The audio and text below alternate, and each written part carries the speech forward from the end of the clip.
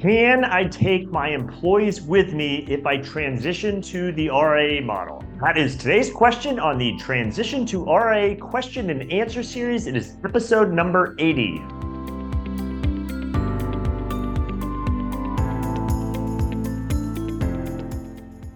Hi, I'm Brad Wales with Transition to RIA, where I help you understand everything there is to know about why and how to transition to the RIA model. If you're not already there, if you head on over to transitiontoria.com, you can find all of the resources I make available, including this entire series in video format, audio format. I have articles, I have white papers, all kinds of resources to help you better understand the RIA model. Again, transitiontoria.com.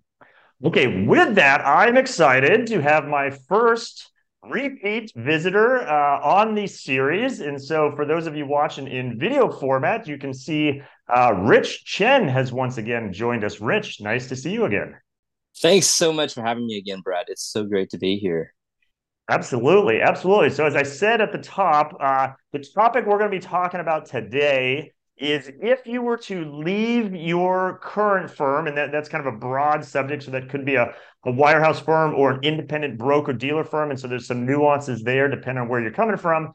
Can you take your employees, your team members with you on your new path, onto your new practice? So that's what we're going to be talking about here today with Rich. I will ask him, for those of you that don't yet know him, to give him a little background in a moment. But I did just want to kind of set the tone of what we're looking to dive into today. Again, if you were to make that move, could you take those employees with you? And I will preface it, and I'm sure Rich will as well, out of fairness. He is an attorney, so we are going to be talking some legal angles to this. However, as with all legal situations, the devil is in the details. So we're going to be talking a very high level on this topic.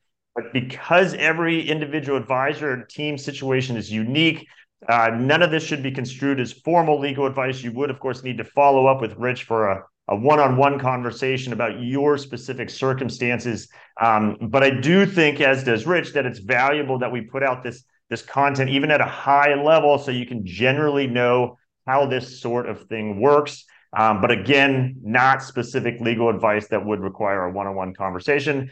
But with that, before we jump into the questions, Rich, for those that don't know you, if you could give a little background on yourself, that would be great.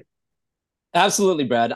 So again, I'm Rich Chen. I run my own law firm practice, Richard L. Chen PLLC, and we focus on providing advice on regulatory corporate employment matters for investment advisory firms and those transitioning to advisory firms as well. So in the corporate area, we help folks launch their own RIA. We help folks with mergers and acquisitions, as well as fund formation and employment issues. Drafting agreements and commercial agreements as well. On the regulatory side, we help folks with advisor registration with the SEC and states, as well as development and, if they want, management of their compliance programs, as well as representation in SEC examinations. And we also conduct mock audits for those who want that. Yeah, quite the wide variety. For those that don't follow Rich on LinkedIn, you should. He puts out a lot of great content. It's easy for him to have just said that list of things and say he does it, but if you see his content, you will absolutely know he's a wealth of knowledge on a lot of areas of as he just described. And so I encourage you to find him on LinkedIn and follow along. And speaking of a wealth of knowledge, the prior episode I should have mentioned, he's the first repeat visitor I've had on the series. The prior episode he did with me was episode number 52, for those that want to go and take a look at it. And we discussed how to structure the legal ownership of an RIA. A lot of great information there as well. So again, episode number 52, if you want to check that out. And I've progressed a little. This is now episode number 80. So glad to have you back again, Rich, and look forward to diving right in. So kind of at a high level, and this first question is just to kind of level set here. So again, we're talking about the issue of, can I take those employees with me? However, just to level set for folks that have not dove into any of these kind of legal considerations that are relevant, can you give a high level of just some of the different topics that advisors should be aware of if they're looking to move, particularly out of maybe a more captive environment into the independent space? So obviously one of those is this employee situation, but just maybe you could list off a couple. I've done some episodes on some of these topics, but I think it'll help if you could just kind of level set the types of things advisors should be thinking about. Absolutely. So there are three general buckets of things to think about when you're thinking of making a transition. The first one is with respect to, what clients can I take with me? Can I compete with my current firm? And that is something that can oftentimes be seen in the agreements that an advisor has with their employer. But there are a number of situations where you can take that information if your firm is part of the broker protocol and the firm you're leaving to has joined the protocol as well, as long as certain conditions are met. But that's a broader topic, which Brad has covered in previous episodes. And then there's the confidentiality issue relating to private, non-public information of customers. And there are various rules around that, and making sure to protect that information. An advisor has to be very careful about what information they take over and whether they have consent with respect to that information. And then the third bucket to think about is the duty of loyalty, right? Which is basically an advisor, while employed with their current firm, has a duty of loyalty to act in the interests of the advisor. And this may create certain situations where the transition has to take place in a certain way to make sure that the advisor is not competing with their current firm, while they're currently planning their transition. And that's why it's important to have an advisor that you can, in counsel, that you can look to help you to choreograph the transition so that you don't violate the restrictions and obligations that you have that we just cited. Yeah, and I think what that kind of sums up is that just to be aware, again, if you're following along here, that there are these factors that need to be considered, and I often say navigated. It is a proper way you need to navigate them, and thousands of advisors have made this move prior. So I don't want to say it's a walk in the park. It's not. However, it is generally doable, but you do need to solve essentially or navigate each of these variables. And so that's why it is a wonderful thing. There's specialty attorneys like Rich that this is what they focus on. And so it just, as a listener here, be aware that there's multiple things to consider. Again, we're going to talk about just one of those on today's episode, which is this employee team member situation. So kind of extending that into also really define what we're going to be talking about. We're referring to on this episode, I guess, what I would call team members. So think of that as, maybe an administrative assistant, maybe you call it a junior analyst, a sales assistant. So we're not on this episode talking about producing financial advisors, which is kind of a whole topic unto itself. This is more almost administrative type or operational type. That's kind of a broad definition I'm trying to capture there. But Rich, any other thoughts on the kinds of positions that this would be relevant to, again, that don't fall into that producing advisor bucket? Yeah, the titles can be different from firm to firm, but basically folks who are providing support, administrative or sales support, or junior brokers, right, that sort of work under the advisor in general. I think that's what we're basically talking about here. Yep. And that's often critical, right, to an advisor or team that's leaving. They have these team members that are a critical part of the team, that will be a critical part of a successful transition. So very relevant to say, hey, how can I navigate, again, that path to have them still come with me? So maybe we start with the low-hanging fruit. Generally speaking, it is possible, that's what we're talking about this episode, to take team members with you. Again, we're going to get into some of the details. So generally speaking, it's possible, but is there any low-hanging fruit? Are there any scenarios where it's just an absolute hard no, it's not going to happen because of variable X? Does that exist, or is there generally always some conversation to be had? When we're talking about employees at this level, it's generally going to be okay. I don't know if there's a hard no. Again, every situation has to be evaluated differently with respect to what agreements that the advisor has in place and things like that. But it's much more of an issue when you get to producers, and there are issues with respect to rating, which is a topic for another day.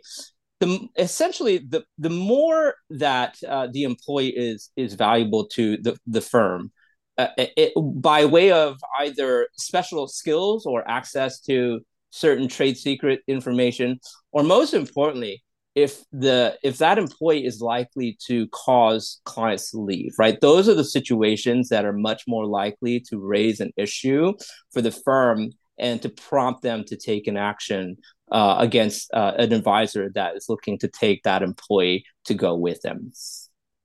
Yep. Yeah. So no, and maybe that's a good thing. There's no maybe hard no's, but so of the yeses, and so my next question is kind of broad, and then I got a bunch of follow-up questions, some of which you might answer here in this one. We'll see. So of the more yes scenarios, what are some of the main keys that an advisor or team need to be aware of, to consider? So I'll give an example. If there's a team, and let's say there's two team members, or there's an advisor and a group, and let's say there's two team members they want to bring along for simplicity. They kind of come to you. Again, the devil's in the details, but at a high level, what are things that advisor group need to be thinking about to bring those kind of non-producing advisors, or sorry, team members with them? Yeah, good question.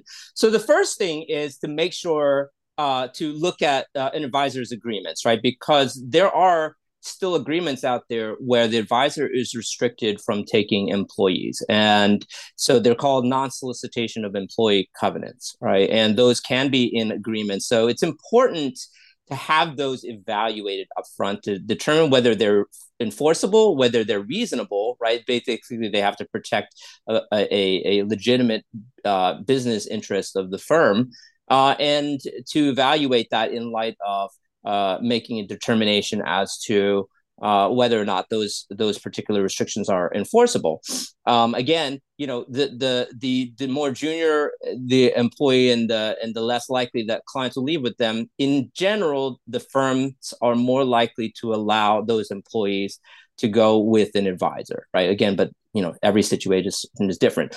The other thing to think about, which is very important, is that oftentimes it can be very, very important to determine when you tell folks, even if you've decided that you want to bring them along, when to go. Because we see situations where that information is disclosed and it leads to those employees finding out or talking to other people, where the firm may find out and ultimately expedite the transition because they are suspicious that the advisor is going to leave and naturally want to circle the wagons to make sure that they protect those clients, right? So it's important to think about timing as well, when even if you determine that that you are willing to sort of move or try to bring along employees with you. Yeah, and that I've seen the horror stories. I'm sure you have as well, where unfortunately that doesn't go well, right? The plans are disclosed to key employees, or maybe all employees, ahead of time with good intentions, and either you have, unfortunately, a member of the team that does not have good intentions, could be one scenario, or unfortunately, because that transition kind of lead up process is generally months in the making, even with good intentions, that's one more person that could potentially slip and make a reference to a home office person or a client, where it might not be appropriate to have that conversation yet. And that could create issues as well. So I'm with you on that. Although, generally speaking, it's hard to necessarily not talk to any team members. That would be the safest route. Mm. What are your thoughts if someone's got a team of 3, 4, 5? I mean, is it wise to maybe try to talk to one or two key folks, or do you generally say, hey, the least risk obviously is no conversations at all? I mean, how do you normally advise on that? I think it really does depend on the situation, and depends on how much the earlier you notify employees, the greater the risk, right? But at the same time, there is a certain amount of assistance that you realize that you need as an advisor to make the transition happen, right? So, and so it may be important to disclose that your plans to those folks. There are attorneys out there who will say basically, and it is true, the safest thing is not to tell your employees until you depart. That is the legally safest thing to do, but it may or may not necessarily be practical. And and it may be worth sort of bearing some level of risk, right, to tell folks in advance. And so each situation is different, but I think those are the big factors, right? The closer to the break date that you can tell employees, the better, right? But then you also have to bear in mind that those folks may have to be involved in the transition process. Yeah, and often are. And I guess we should clarify. And I'm kind of thinking in my head. I think, as are you, that we're kind of thinking almost that wirehouse scenario, that captive scenario. If someone's at an independent broker dealer and these are their own employees, I assume there's not necessarily any issues with having the conversations then, or does that maybe not make a big difference? Well, how do you separate those two? I think it really depends. I mean, if they're the advisor's own employees, it seems like there's less likely to be a risk. But naturally, the more interaction you have with folks outside of the advisor's orbit, that it can create more risk. But generally speaking, those types of employees seem to me to present less risk in general. Yeah, although the risk is always there of accidentally divulging the plans. And what I Yeah. always tell folks, I have a fair number of folks at independent broker dealer firms that are reaching out to me to learn about the RA model, and they sometimes use a work email address, which I write Mm. never use a work email address, and I Yeah. point that out to them, and they say, well, I'm independent, and I say, yes, that you are independent in theory. You can leave your firm, and even if they were to find out, that shouldn't be an issue. But I always say there's no need to unnecessarily poke the bear and potentially create challenges where there doesn't need to be challenges. So even in that independent space, to your point, there's still risk that as you explain it to your employees, and then maybe it's easier or less risky to do in that current independent model. Again, that's one more voice that could inadvertently share the news with folks that you're not ready to share that news with yet. So uh, good kind of thought there. For the Absolutely. folks that, from a logistical standpoint, let's say again, I'm an advisor. I've concluded I am going to explain this to some of my team members ahead of time for the different reasons we just discussed. How logistically does that work? So on the day that I, as the advisor, go to resign from the firm, is it typical that the employees would resign 5 minutes later, Yes. kind of thing, or do they wait, or how does that logistically typically work? Well, oftentimes they'll resign at the same time, or the resignations can be submitted at the same time. Okay. Again, every situation is different, but oftentimes they just basically happen at the same time. And if they're not told ahead of time, so now let's let the pendulum swing. It's maybe not appropriate or other circumstances, but the advisor does want to hopefully bring certain employees with them, but they've concluded again for different factors that they have not divulged it, so they resign themselves. Can they once the advisor has resigned, can they immediately reach out to the employee? And again, there's potentially these, and maybe you could comment on it, do these solicitation potential challenges outlast the advisor's own employment at the firm? But obviously, there's got to be a balance, because if the advisor just leaves, they want a team member to come, they can't just leave the team member hanging. So can they literally try to contact them right away, or typically how does that work when the employee's not told ahead of time? Well, I think that at that point, the advisors, I mean, can at least notify employees that they're leaving. Right now, the issue of soliciting can be different, and you have to look at again those restrictions and whether or not you're sort of comfortable with them. But basically, you can let the employees know that you are determining to transition to another firm, And generally speaking, that should not violate the restrictions on solicitation of employees itself, right? So I think once you transition, generally you should be able to do that. Okay. Yeah. Does it make any difference? You mentioned earlier the topic of Raiden, which kind of we could probably make a whole episode. Maybe we'll at some point here make a whole episode on where Raiden comes in.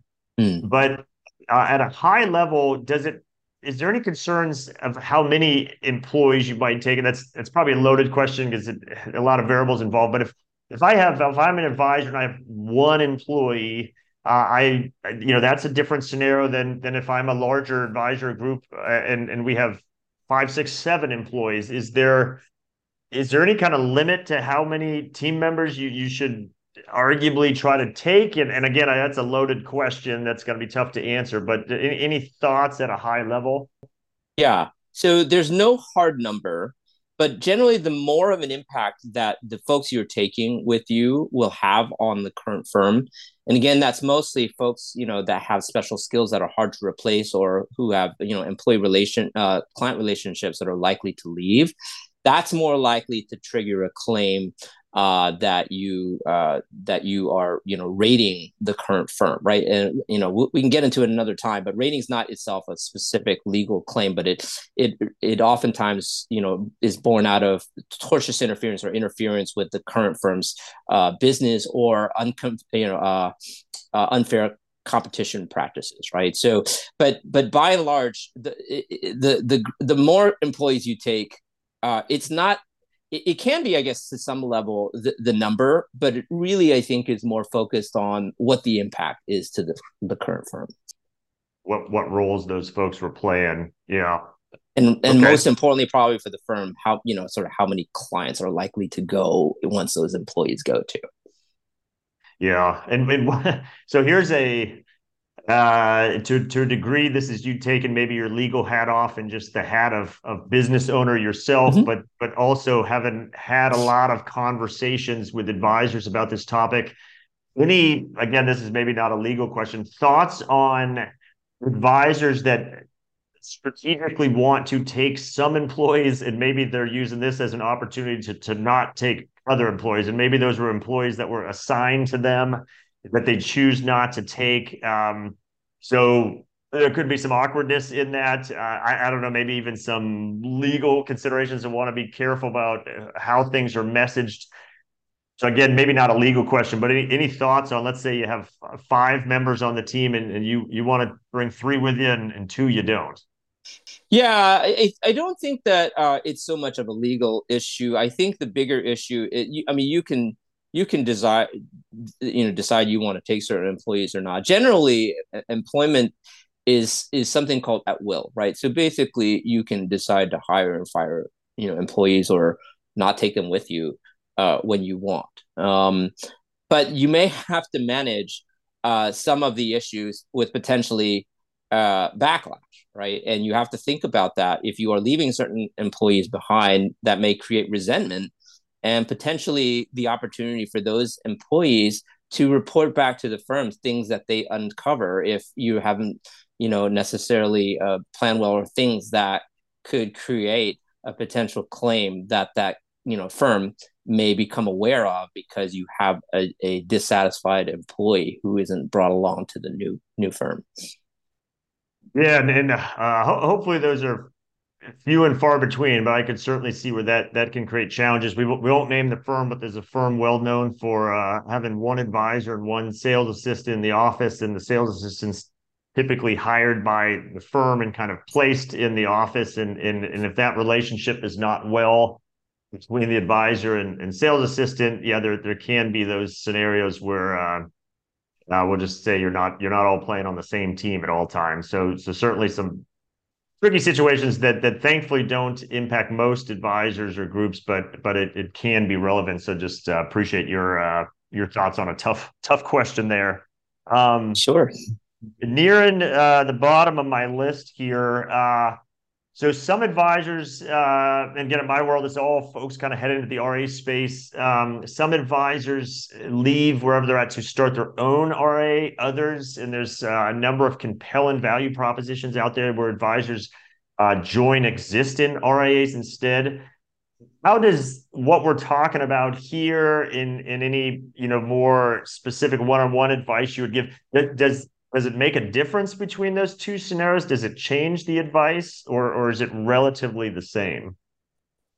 It doesn't necessarily change the advice, but there may be certain things that you can look to. If you're going to another firm and you want some level of comfort or protection, you may, as part of your negotiation as an advisor to join that new practice, say, hey, I need some cover in the event that I want to take these employees. Are you willing to bear some or all of the legal costs, right? If somehow the old firm comes after me.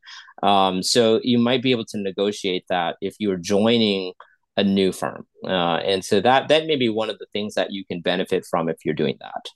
Okay. And that will depend, of course, on the structure of the firm you might be joining, whether they're a traditional W-2 firm or a 1099 firm. There'll probably be different answers to that question, but it could be relevant indeed. And then the kind of last question before I wanted to get in some kind of things I always like asking about to help people if they want to reach out to you, so besides just contact information you'll see here, but at a high level, and maybe this is a topic for a whole different episode, but just to kind of plant the seed of another thing advisors should maybe be thinking of is if they do all these things we've talking about and they bring team members with them, oftentimes this would be the first time an advisor themselves will now be responsible for having their own employees. They previously, if they were a large brokerage firm, I mean, we could use the verbiage that that administrative assistant or sales assistant's quote unquote your employee, but technically they're an employee of the large brokerage firm. Now in this possible future state, particularly if the advisor has their own RIA, their employee is literally an employee of their firm now. And so again, this is maybe a topic for a different episode, but just to plant the seed, is it typical that at that new firm, among all the different things you might set up for that new employee, obviously payroll, benefits, things like that, that you would also want to have an employment agreement put in place with your new firm and these team members that come with you? I assume that's pretty typical, but thoughts to maybe plant a seed for a future topic we could discuss as well? 100%. So, and thinking about employment issues, while not typically sort of on the forefront of what most transitioning advisors think about, is still important, right? Whether you hire someone as an employee or an independent contractor, and that could be a whole topic in and of itself. You want to have an agreement memorializing the terms of those agreements, including whether or not you, as an advisor, launching your own firm, want to impose restrictions on those folks taking clients or taking employees with them, right? So it's important to memorialize those relations and employment agreements. But it's also important to think about the employment laws that will impact your practice, right? So, while there are, securities laws that impact your advisory practice, there are also employment laws, and it's important to be aware of those.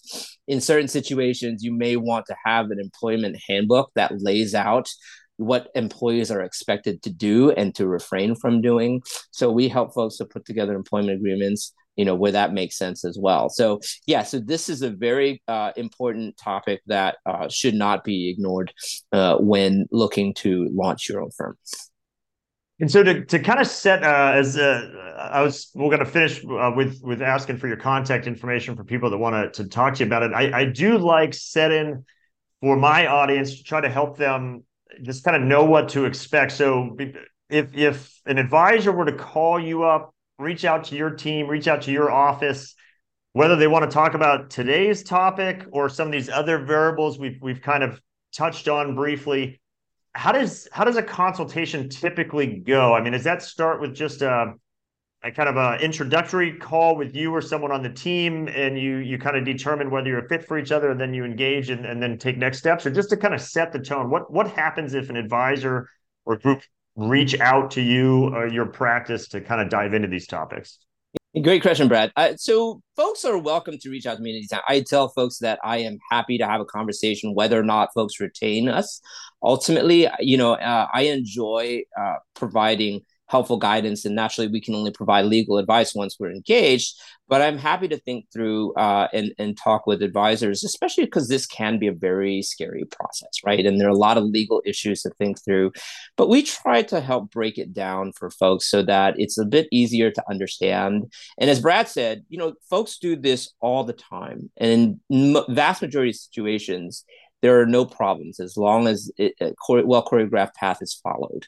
But basically, once folks reach out to us, I have an intro call with them, and it's me that does that.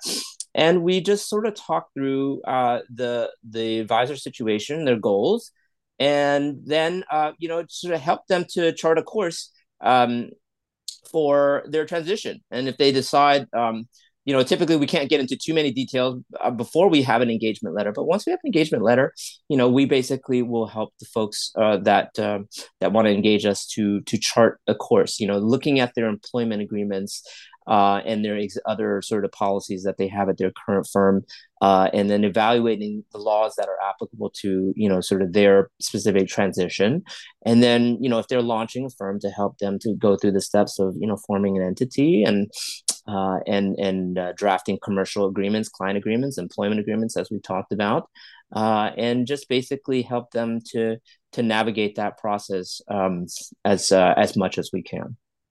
Yeah, and I think that's a big part of your value proposition is that you also help them know what they don't know, or ask the questions they don't know to ask. Or they might come to you with a specific question or a couple questions, and you can help them with that. It's also, oh, by the way, have you also thought through X, Y, and Z? And so there's a lot of value in that, because that is kind of part of what makes this a scary process. And that's a lot of what I do for advisors too, is say, okay, it doesn't have to be a scary process. The reason it's scary is because there's a lot of unknowns. So you need to lean on people that will help you become aware of what you don't currently know to be asking in the first place, and then how to solve for those things as you kind of work through the process. So I know Rich is fantastic at that. I've known him a couple of years now. Wonderful resource. So for advisors or teams that want to reach out and ask about today's topic or kind of any of these other things, what's the best way for them to get a hold of you?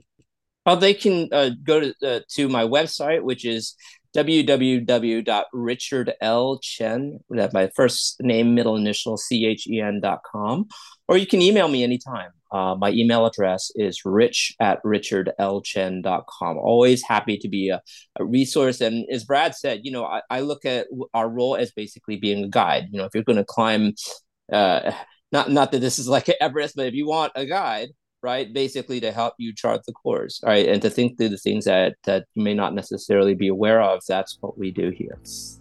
Yeah, and I will include that contact information in the show notes. So reminder, this is episode number 80. I will have the in the show notes, and you can also head, which would be in podcast notes, the video notes if you're watching this on YouTube, or if you head to, again, transition2ria.com, you can find the entire video series. Just look for episode number 80, and you will be able to find that contact information. So Rich, with that, as was the first case, again, folks, go check out, if you liked what you heard here, episode number 52. Rich did a wonderful job there as well, talking about how to structure the ownership of an RIA. A lot of great information there as well.